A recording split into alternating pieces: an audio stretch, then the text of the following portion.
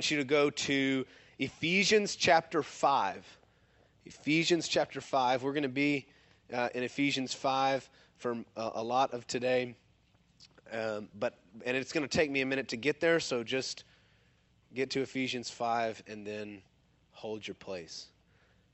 So we're going to talk about worship as a community discipline. Because of that, we're going to talk a lot about really the singing aspect of worship. Now, I know that some of you immediately are going to object, and you're going to say, now, wait a minute, worship is not only singing. You're right. You're so right, and I want to talk about that. But I do want to spend some time on the singing element of worship, and in particular, why do we sing when we come together? Have you ever thought about that? Have you ever thought how strange it might be for somebody that had no idea what happened here if they were to come into these doors and then all of a sudden someone was to get up on the stage and we were to all stand and start singing? You ever been to class where the professor starts singing and in unison everybody joins along and raises their hands and some become emotional and some sit down and some begin to pray, right? Does that ever happen in class? Well, maybe in like calculus that happens, but it doesn't. It did for me. Calculus got really spiritual after the first few weeks because I was in trouble. But we kind of take it as normal, and especially those of you, if you've been in the church for any amount of time, it's just kind of normal. You expect it. Look, if you've been around Fredonia Hill long, you know that we sing at everything. We're going to sing in our life groups. We're going to sing before we eat sometimes. I don't know. We don't really do it. But we're going to sing before Sunday school. We're going to sing before church. We kind of have this joke with Blake, who's our worship pastor. Anywhere there are two or more gathered, Blake's guitar is in their midst. And so we're always singing. And why do we do that? I was listening to a guy. I don't know if you've heard of him. His name is Matt Carter. He's a pastor in Austin, a church called Austin Stone. And he was saying that he found out that there was a group from, I believe it was the UK, that a group of atheists, that they were studying large churches. And they came, he said that somehow they stumbled across Austin Stone, and they came. And he said, I didn't know they were there. But one of the things that they wrote about was how they could not wrap their minds around what happened when the body of Christ began to sing. Obviously, they didn't use those words, the body of Christ, but they were so dumbfounded by the power, what they could observe as the power and the connection that people had when they began to sing. These atheist guys, they couldn't understand it. It's something that we do, and it's something that is powerful. And I want to talk today about why worship, particularly why we sing, is a discipline and why it's important. But first, we got to establish what worship is in general. We can't define and talk about worship as singing unless we first define what worship is in general. Anybody know the first time that the word worship occurs in the Scripture? I didn't know this. I looked this up this week. I had a little advance notice on what we were going to talk about, so I looked it up. Nobody got that joke. Okay. So the first time, still don't get it. It's all right. I'll give you a minute. First time is in Genesis chapter 22, and it's the story where Abraham is going to go and he's going to sacrifice his son. And they go and they're at the point. Remember, he brings some servants along to carry the supplies, and he tells them. He says, "You stay here. The boy and I are going to go up to the mountain. We're going to worship." And we're going to return. That's the very first time that word occurs in the Scriptures, and it's the Hebrew word shahah, and it means this. It means to bow down or to depress yourself to the floor. It means to take a posture of worship is to bow down or to prostrate yourself onto the floor. So the first time we see that is as Abraham is being obedient to God, and as he's taking Isaac up to this point of sacrifice. I love that that's the first time, and I love that that's the definition. The definition of worship, you might think it has something to do with singing. You might think that worship has something to do with something other than bowing down. I don't know what first enters your mind when you think of worship, but that is the definition. The essence of worship is submission. The very definition of worship is a position. It's to bow down or to depress yourself on the floor. So we read this. Now, the word worship doesn't appear until Genesis chapter 2, but the concept is all throughout the beginning. In fact, worship is found in Genesis chapter 1, verse 1. It's a scripture that we teach extensively in discipleship school and that you've probably heard me talk about a bunch. But it says, in the beginning, God, next word, created. And we stay there for like 2 weeks in discipleship school because there's two things that get defined there. In the beginning, there's two things. There's God, and then there's everything else, which falls in the category of what is created. The essence of worship, when it talks about to bow down, it's the acknowledgement of the created when it comes to the Creator. It's right position for us in front of the Creator. To bow down is simply to submit. It's simply to recognize that I am not the most holy God. There is one, and He is. And so to bow down is my natural position in front of a holy, holy God. Worship is found in our recognition of who God is and who we are because of who He is. So when we talk about worship in general and having a lifestyle of worship, what does that mean? You can worship in any area of your life, at any time of the day, and it doesn't mean you have to break out in song. To worship is to submit yourself to God. To worship is to bow down in reverence before the Lord, to submit to Him and walk under His lordship in every area of your life. That is worship. So, why is worship a community discipline? Now, we're going to get to singing in just a minute. But why is worship a community discipline? Well, because it's very simple. The reason it's a community discipline and what that looks like is that looks like now, instead of just you in a lifestyle of worship, for worship to be something that takes place in community, is for us as a group of people to bow down and acknowledge the lordship of Jesus and to submit to Him in every area of our lives together. So this is the essence of community worship. Think about that. It's where we get unity from. It's where we get joy, and it's where we get peace with one another. We talked about it last week, that we're to make every effort to maintain this bond and this unity in peace. And the only way that we do that together is if we worship together. And I don't mean just sing here. We're going to talk about that. But I mean if together we worship by acknowledging the lordship of Jesus in our midst, then incredible things can happen with us as a community. But it is a discipline. It is something that we must together strive for, to continue to not allow our opinions to become the God that we serve, to not allow our differences to become the God that we serve, but to keep the Lord exactly where He belongs, which is in the position of ruler over us. Does that make sense? So that's just an overview, just a definition of worship. How do we worship? We bow down. It's a position of the created in front of the Creator. So now I want to talk about specifically about worship as it occurs in a community discipline in song. Again, we do this all of the time, and if you're new with us, this is a rare occurrence this summer where we will not be singing before I teach, but we will normally be doing that. And we will do that in life group. But we sing all the time. So why do we do it? Well, the first thing, we're going to go to Ephesians chapter 5. You guys already there? I gave you advance warning.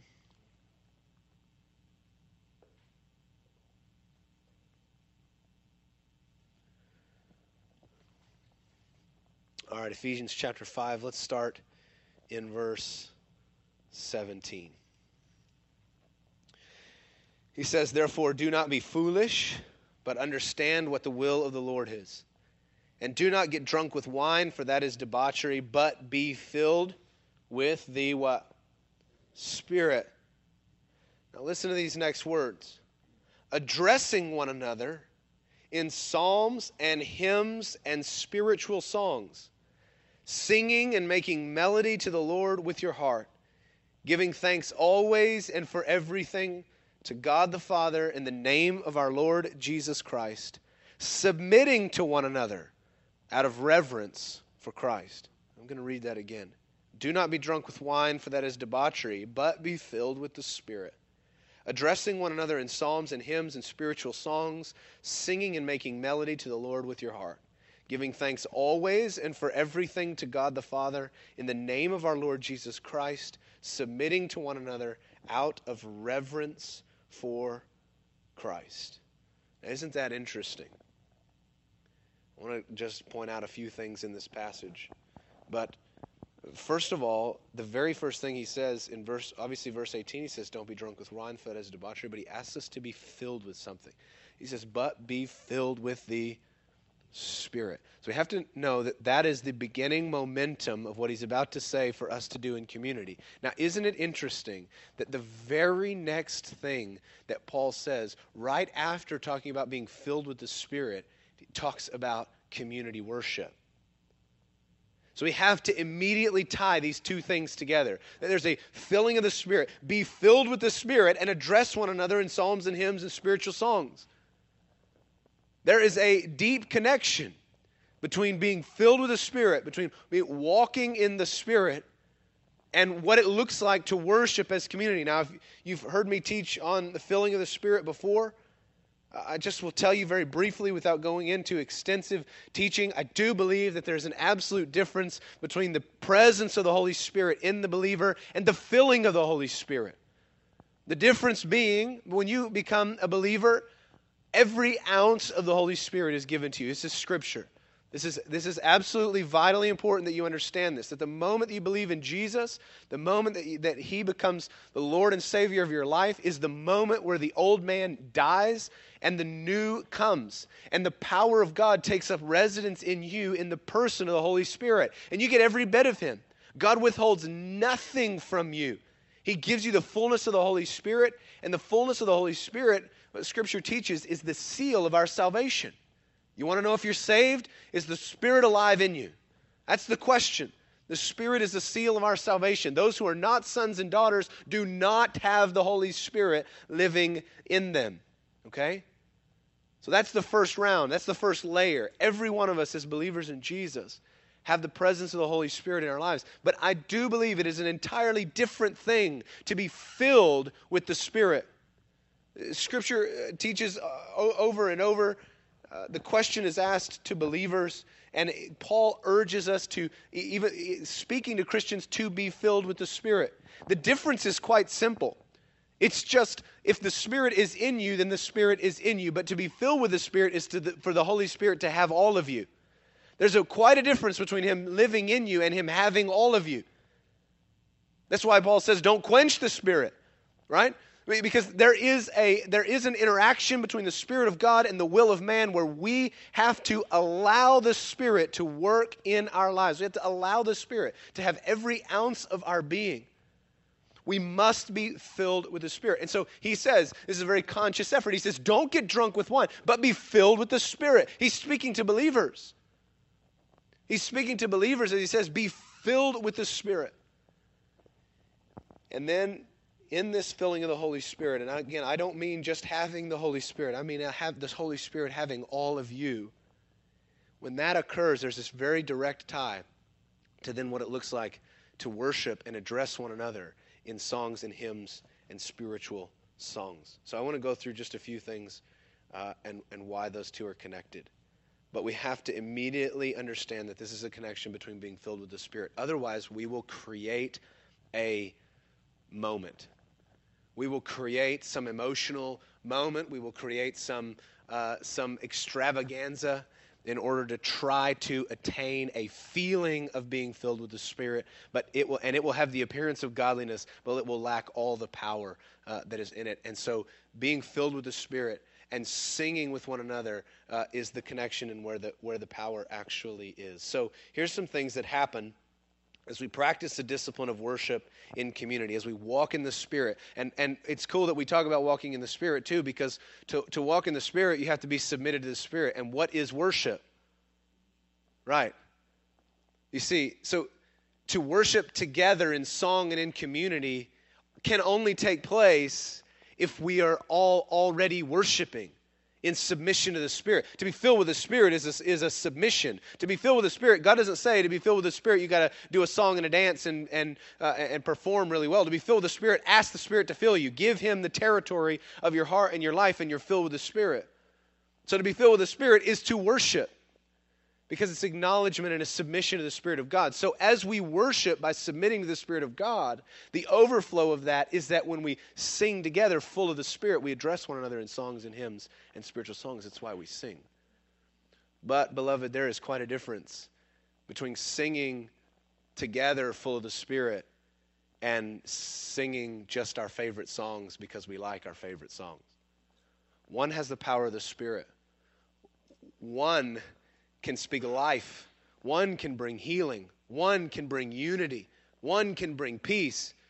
And the other can make you tap your foot for a little while and then you forget about it 20 minutes later. We want to come together and sing because the power of the Holy Spirit that is in us and flowing, overflowing through us. So here are the things that happen. Number one, when we come together and sing, when we practice worship in community, we're acknowledging God as God and we're encountering His presence. Have you ever experienced this? You know the difference between an emotional moment and the Spirit of God being a tangible presence in a room as believers are singing. Have you ever experienced this? Where you're in, and I can think of a handful of times. One of those times, actually, in one of the smaller churches I've ever been in Sundown, Texas, where we came from. Well, kind of came from. We made a brief stop in Missouri, but we're really from West Texas. Anyway, but I can think of many times in this small church with the hymnal open, where the Spirit of God was so thick, it was like a tangible person in the room.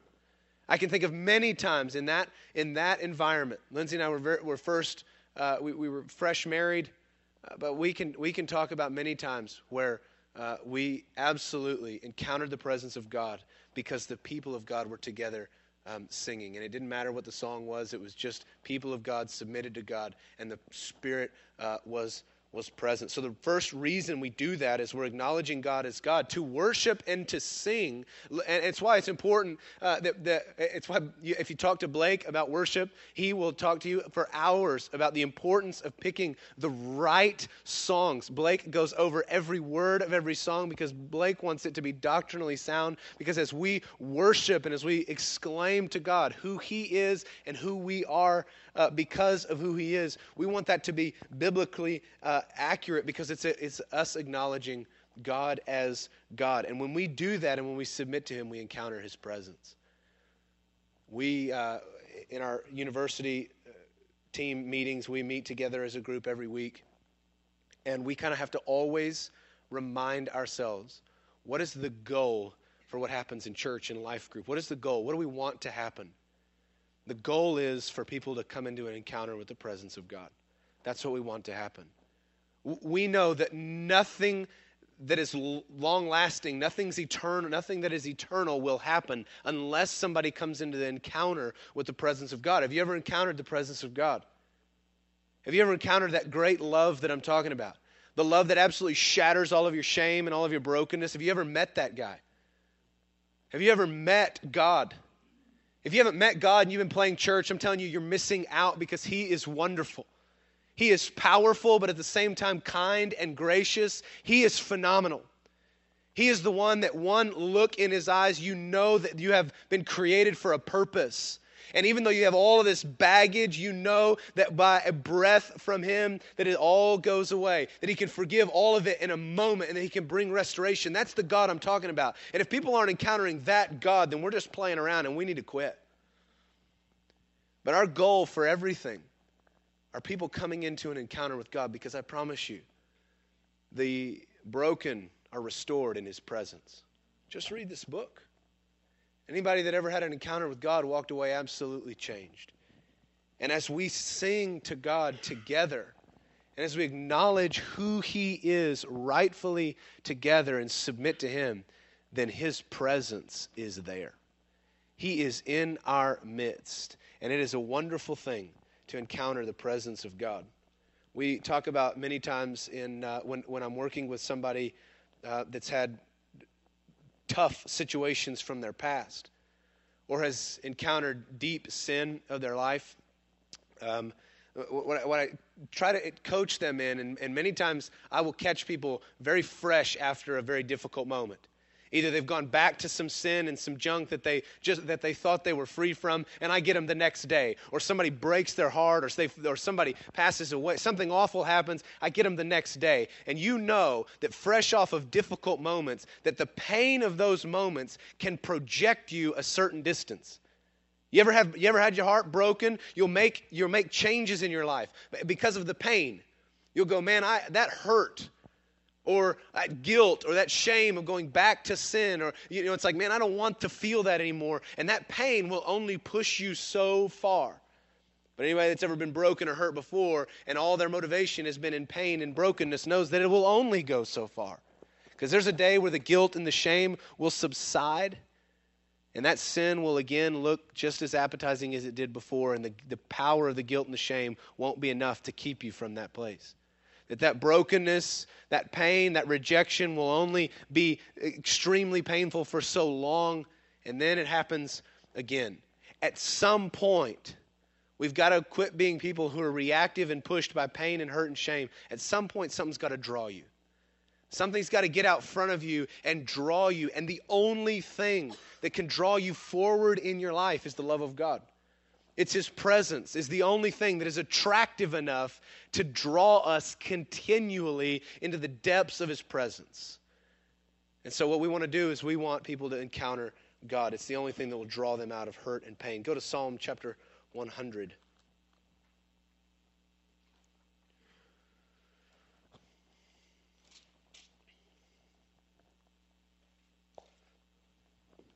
Listen to these words. Verse 1, make a joyful noise to the Lord, all the earth. Serve the Lord with gladness. Listen to these words. Come into His presence with singing. That's one of the ways that we encounter the presence of God. Listen to this. Make joyful noise to the Lord, all the earth. Serve the Lord with gladness. Come into His presence with singing.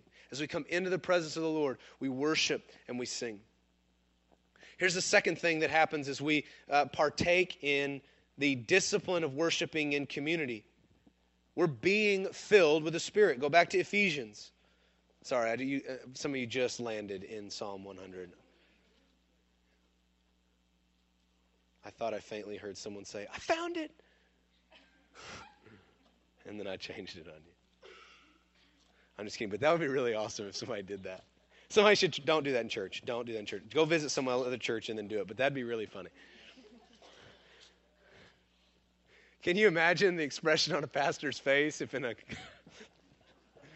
somebody, I got it! And raise your hand. That'd be awesome. Don't do that in here or I'll kick you out. I'm just kidding. Okay, so the second thing that happens is that we're being filled with the Spirit. Have you ever come into a Sunday morning just walking in your flesh? Anybody? If you don't raise your hand, you're a liar, right? It's happened before, right? We come in and whatever's gone on in the week or whatever's happened that day, church is just kind of on the routine, and we're totally in our flesh. And you ever stood next to that person that's totally not in their flesh, and they're singing? And they're singing because their heart is captured by the presence of God, and you're singing just because the words are on the screen. And then as you stand there longer and longer and you listen, and voice after voice after voice that's raising their voice because they're encountering the presence of God overcomes your flesh. And then you begin to sing in the Spirit of God. You begin to be filled with the Spirit, not because you did anything, but because of people around you. The power of worship in the Spirit was so significant that it brought you into an encounter with God. It's why we practice singing as a community discipline. It's why we worship together. It's why we get in this room and sing, because some of you are in here and you're broken and you're hurting. And the sound of the people of God lifting their voices to their Father breaks bondage. I can tell you again, this is just personal experience. I can remember a day last fall where there were lots of things that Lindsay and I were discussing some hard things with family. And I remember being on and I'm just a creature of habit. I'm Baptist. And so I sit in the same spot a lot. You ever notice that? Okay. And I sit in that front row area. I love sitting there because a lot of you sit behind us and you guys sing, and I love that spot. But my mind was just totally full of this family stuff. And then we started to worship, and it didn't take long. I think it was at least halfway into the first song. It didn't take long before the singing, the worship being done in the Spirit brought me to this question. All right, are you going to stay here and feel bad for yourself anymore, or are you going to acknowledge God as God and worship? Okay, I'm going to worship. It's way better. And began to worship, and the junk that was on me just fell away. I was filled with the Spirit because I came into God's presence, not with singing, but you did. You came into God's presence with singing, and the power that occurs in that moment brought life to my weary soul. And number 3, obviously this is much easier to understand after we've said that. But not only are we being filled with the Spirit, but we're pouring the Spirit out on one another. What does he say? In the 18th verse there, I believe. No, sorry, 19. Addressing one another in psalms and hymns and spiritual songs. He says, addressing who? Addressing one another. So worship occurs. We submit to God, and we're filled with the Spirit. And then part of singing is addressing one another. You were addressing me. Now, it wasn't directly. Nathan didn't come up and say, la, la, la, la, la. He didn't sing in my face, right? Right? That would have been awkward. I would not have been filled with the Spirit if you did that, right? I would have been filled with the flee and get out of here, right? But we're addressing one another as we submit to God and as we sing, we're addressing one another. So here's the deal. Think about this. You're going to go into the worship center in just a moment, and Blake's going to lead us in worship, and you might not necessarily feel like singing. You might not just be feeling it that morning, but I want to tell you that you're addressing one another as we sing. That's why it's a discipline, because it's not a selfish act. Have you ever thought about worship that way? Worship is totally not selfish. Worship is about the person next to you. Worship is about the body of Christ. When we come in together and we sing as a discipline of community, we're addressing one another. And as Paul says in the 4th chapter, we're building one another up in love. What greater way to build one another up than singing to God the truth about who he is and reminding one another, hey, this is the God we serve. This is the truth about who he is. What about the song, Holy, Holy, Holy is the Lord God Almighty? Could you be more theologically correct? No. We don't have to come up with fancy words. We're just singing the truth of God back to God. Meanwhile, addressing one another with the truth of God and building one another up in love. Worship is not about you. But how entrenched is the Western church in a fight over selfish worship? You've seen it. We've all seen it, and it is something that creeps up. We have to guard deeply against it here, though I don't believe that happens here. I believe it's a tendency of our flesh. I would be lying to you if I said there's never been a time when I came in on Sunday morning when, man, I wish Blake wouldn't play that song and play the one I like. It happens. It happens, and it creeps up on us quickly, and I believe that the enemy has entrenched himself in the Western church because he's made worship about us. But what would happen if worship was about the person next to you? You wouldn't be whining about the song, you know? Thank you, Sam. You're awake. I can always count on Sam. You know my favorite Sam story? I'm going to tell you my favorite Sam story. Sam was leading worship with us, and wow, what a gift. What a gift. And we had something went haywire, and we had no sound or something. No, or lights went off. What happened? Sound. We had no sound. Blake went up to the mic, and it was like nothing. And Sam goes, well, who cares? We'll just sing louder. It was awesome. And it was like the flesh, all of us were in our flesh like, oh my goodness, it's not going to sound, what are we going to do? And it's like she said, who cares? We just sing louder. And the Spirit of the Lord broke in, and we worshiped that morning like we never had. So that's my favorite Sam story. And it applies. It's a worship story. Hebrews chapter 10.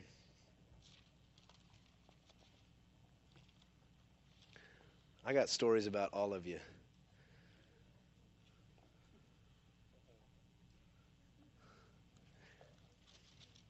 You know, I've really started to feel old lately when you guys come in and chat, and you're like, you already know this, don't you?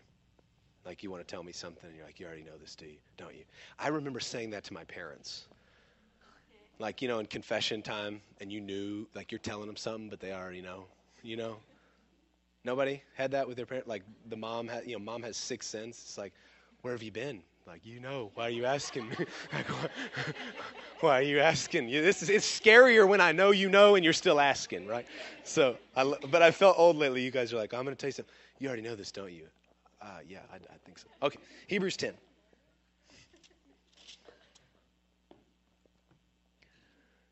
So we're pouring the Spirit out on one another. Check out verse 23. Hebrews chapter 10. Let us hold fast the confession of our hope without wavering, for he who promised is faithful. Look at this. And let us consider how to stir up one another to love and good works, not neglecting to meet together, as is the habit of some.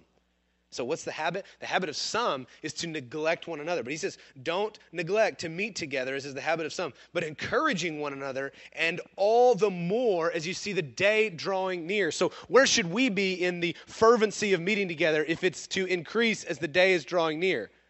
We should be like at the peak of it, right? Because there's no closer day than today. There's no closer moment than today. And he says, consider this. And I want to ask you this question. Have you considered how to stir one another up to love and good works? What a great challenge. Consider. What do I have to say to Lloyd to stir him to love and good works? Normally, the way we think is, what do I have to say to Lloyd to get out of him what I need from him? That's typically what relationships look like. But what does it look like for me to stir Lloyd up? What do I have to say? What kind of life do I have to speak over him? What kind of song do I have to sing around him in order to stir him up to love and good works? How do I get the most out of Lloyd? Not for me, but how do I pull everything out of him that God has put in him? God taught me this lesson back in Sundown. And it was just one of those moments where you instructing somebody else as God is teaching you. But we had this family that was living with us.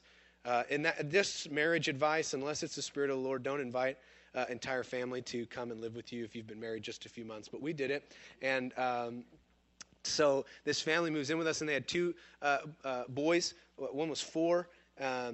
And one was 6, and we were sitting in the living room together, and they were going bonkers. All right, just like the switch of crazy was on, and I just the Lord just prompted this, and I wanted to help the older one, so I grabbed the 6-year-old over, and I said, okay, here's your challenge, because they were full of energy, and a challenge and competition was good. I said, here's your challenge. You cannot say a word to your brother. You can't tell him to do anything. You can't say a word to him. But the challenge is you've got to get him calm and laying next to you and watching the video. They had this little video. But you can't tell him anything. So he's like, what? Like, how do I do that? And I explained to him, the way you do that is you have to set an example. You have to draw him to a behavior based on what you're doing. He's watching you all the time. You have to show him. And so the little boy thought about it. He sat there on the couch next to me, and he was like, okay, I got this, And so he kind of took this deep breath, and I was praising God because it was now half the bonkers was gone. And he took this deep breath, and he just quietly patted his brother on the back and then laid down and started watching the video. But what was so cool is that he kept watching. And his brother kind of was still, the crazy thing was still going on, like behind him for a little bit. But then his brother started to notice. And it wasn't long before his little brother just kind of laid down right next to him.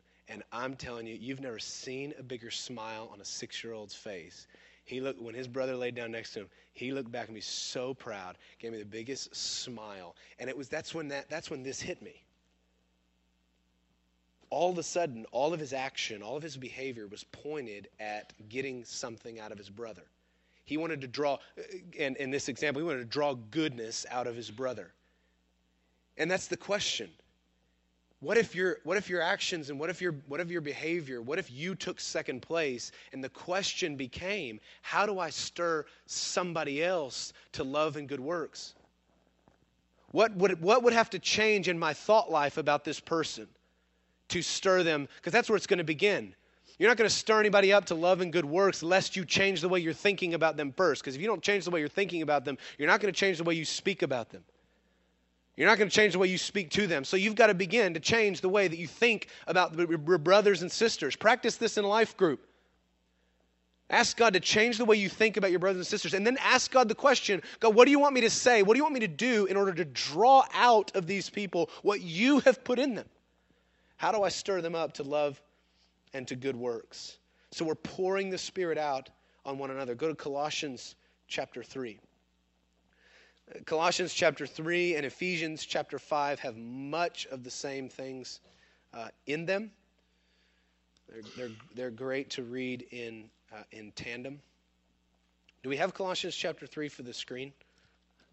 Okay, I didn't remember if I put that one in there. Okay, so let's do, just look at verse 16. Let the word of Christ dwell in you richly, teaching and admonishing one another in all wisdom. Check it out. Singing psalms and hymns and spiritual songs with thankfulness in your hearts to God. And whatever you do in word or deed, do everything in the name of the Lord Jesus, giving thanks to God the Father through him. So check that out again. Let the word of Christ dwell in you richly. Be full of the Spirit, teaching and admonishing one another in all wisdom. Okay? Singing psalms and hymns and spiritual songs with thankfulness in your heart. The discipline of community worship has direct impact on how we pour the Spirit out on one another. And it's not a selfish act. It is not a selfish act. So I want you to consider, in just a moment, I want you to consider what it would look like for you to go and worship full of the Spirit on behalf of somebody else in that room. Now, here's what let me draw you back to Ephesians. I need to show some people something. This is just for a select few of you in the room. But this has deeply encouraged me. This is not for the Samanthas who open their mouth and beautiful melodies come out. This is for people like me.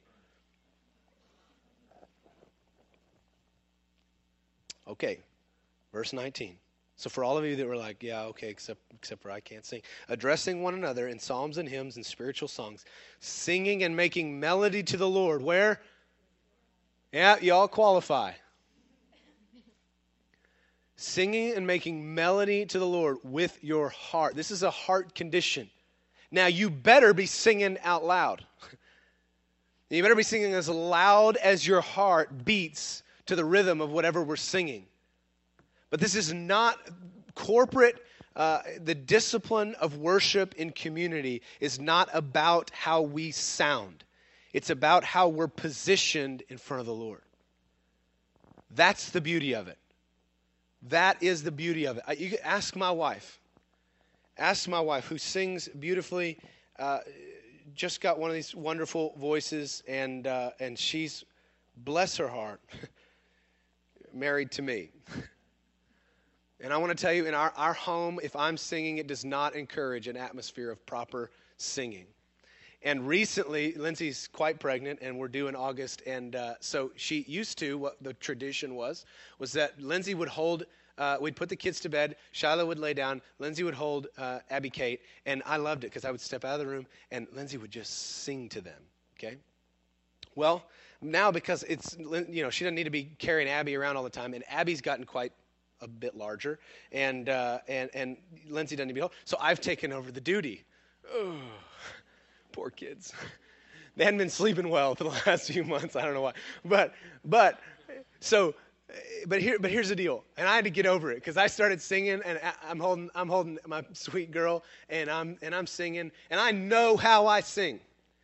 If you've stood next to me, that's why I sit in the front row, because only Blake can hear, and if he says anything, he's in trouble, right? I know how I sing, and I'm praying, God, please protect my baby girl from learning melody from her father. But here's the deal. But I'm confident that if I will be a dad who, full of the Spirit, sings over his children, it won't matter the way that it comes out of my mouth, but they'll hear the Spirit of the Lord. And I'm convinced it's the same in our midst. I'm convinced it's the same that if you will get over yourself and quit making worship a selfish act, if you will get caught up in the words, if you will lose yourself in what you're singing to God, and if you will allow what's in you to erupt out of you, it won't matter what you sound like, because what's going to be coming out as a group is a body of people submitted to the Spirit of God, and it will be a phenomenally powerful sound that I'm convinced will change a city. I believe this is one of the tenets of revival. Confession and prayer are one huge piece, and worship is the other one. I believe that the groundwork of revival is laid in prayer, confession, and worship. And if we will worship and address one another full of the Spirit, I believe it will change things. So I want you to consider that. This is one of those, okay, I'm finished talking, and you go do it. 15 minutes from now, we're going to sing together. And you got a choice. You can sing selfishly. You can go, I don't know the words to that song. Or you can determine right now, just as you walk to the room, to go, God, fill me with your Spirit. God, fill me with your Spirit, because I know somebody needs to hear what we're about to sing. And I want to be part of having your presence in the room. And consider what that would look like. We're also going to sing on Tuesday night. If you've ever come to a life group, man, this was a learning curve, especially for the guys group. You should have seen the guys leaders when I told them we're going to sing together. They're like, so what do you mean? The very first time we did this, guys are going to sit around and we're going to sing together. Okay, yeah, but what do you mean? We're going to sing together. Yeah, but how do you mean? Well, like with your mouth, you're going to sing. I don't know how to sing. I don't know how to explain it. Okay, but how? So what? So someone else is going to, it's like they don't want to do it. We've had some really cool moments in life group. We've gotten over the strangeness of singing it. Man, we had some really cool moments in life group where the Lord has broken through in song. We've seen it in discipleship school the same. If you're part of discipleship school, we sing every week in discipleship school. And we've had some cool moments. That song that's been very powerful, probably all over the country, but certainly here, is that song, It's Your Breath in My Lungs. What's that song called? Great Are You, Lord. We played that song 3 times in a row in discipleship school because the Lord just kept doing stuff in that song. And where's Ethel? Ethel was in the room and you were there, testified to what happened that night. God spoke deeply to Ethel. It was just a cool night, and it happened because we all, full of the Spirit, sang to the Lord. And the Lord just did stuff in that song. So I want you to consider what it looks like to stir one another up, addressing one another in songs and hymns and spiritual songs. God, help us to do this. Forgive us, Father, because we are so stinking selfish sometimes. I just confess it, just even myself, man. Sometimes I come into our time together, and my mind is in 1,000 different places, and the last thing I want to do is submit to you in song. God, I pray that you would break us of our selfishness. God, I pray that you would impact us deeply by singing together. I pray that we would see how important it is. Paul stresses over and over to do this, to address one another in this way, to be full of the Spirit and to sing. And the Psalm says, come into the Lord's presence with singing. And so we value your presence, God. What about your presence would not bring song to our lips? You have saved us. You have redeemed us from the pit of hell. You have brought us to life. You didn't just do that, but then you filled us with your presence and your Spirit. You tore the veil and said, come in to my presence. Come in and know me. By grace you're saved. Why would we not sing? So God, I just pray that you'd fill us with your Spirit and that we would sing. And that the song that you put in us would bring your kingdom in Nacogdoches. Would bring your kingdom at Fredonia Hill. We ask for those that come in the doors that are broken. We ask for them to be overcome by the power of your Spirit as we sing. We pray for your power and your love to make themselves known as we sing to you. In Jesus' name, amen. Amen.